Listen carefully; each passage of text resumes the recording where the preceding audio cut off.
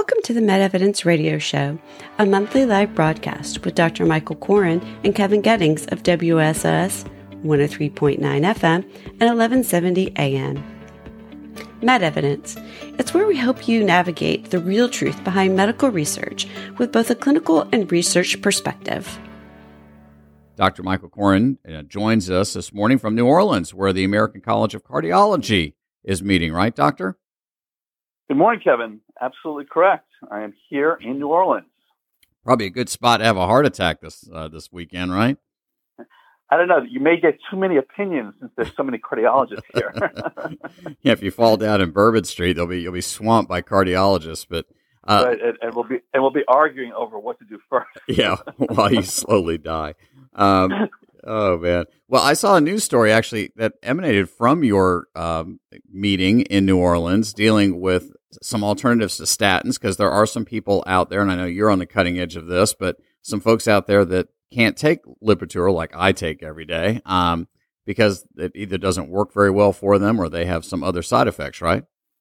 Yeah, yes. It got quite a bit of publicity. It's called the CLEAR Outcome Study, and it uses a drug called bempedoic acid.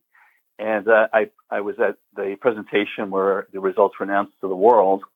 I'll tell you, it's one of the joys of my job. I get to travel around the world and hear these scientific presentations that actually reflect the effort of my staff and the people of Northeast Florida, since this is one of many studies that we participated in as an organization and many patients in Northeast Florida participated in. Yeah. So this is really one of the things I love most about what I do.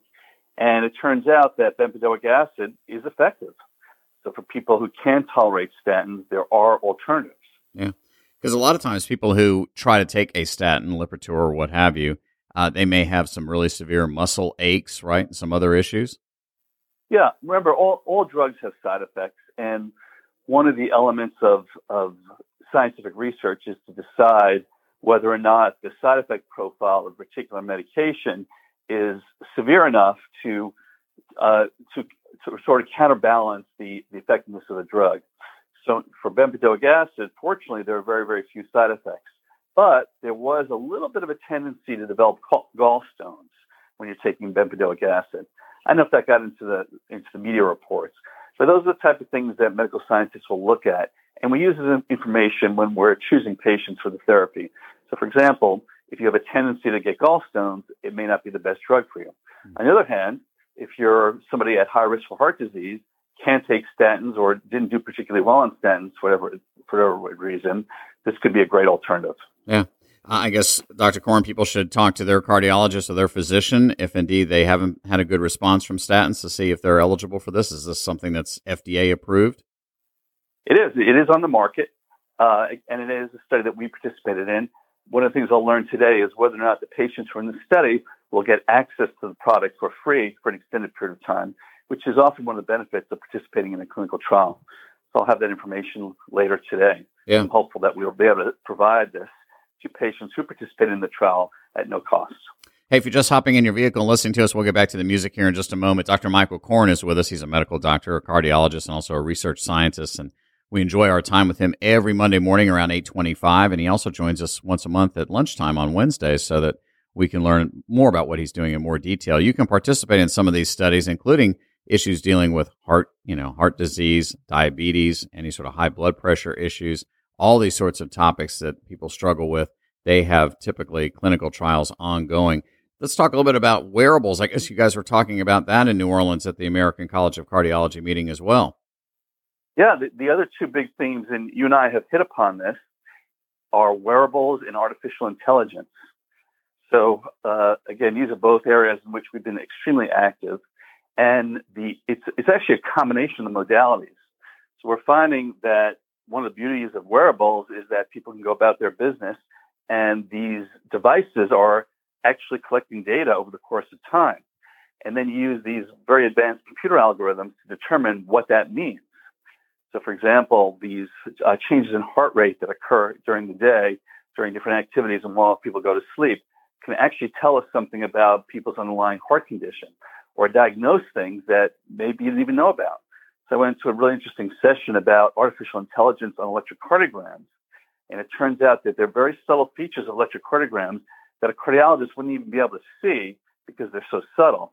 But over time, the computer algorithms can identify these problems and determine if you have an enlarged heart, for example, or if you have a leaking valve, or if you're at risk for having arrhythmias.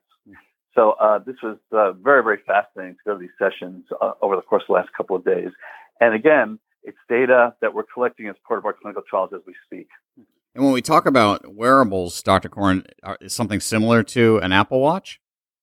Yeah, we've done studies with, actually we worked with Samsung in a study that was done in St. Augustine recently.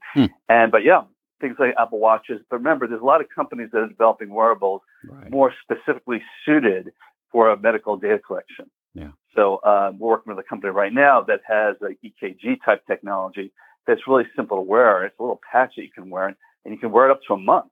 Wow. And it'll go about collecting EKG data, which is actually going to be more detailed than just your heart rate and respiratory rate that some of the wearables are able to detect. And then they use these computer algorithms to determine whether or not you have pretty significant issues or you're doing well. Yeah. So there's all kinds of wearables out there, and there's just a tremendous amount of innovation in this space. Yeah.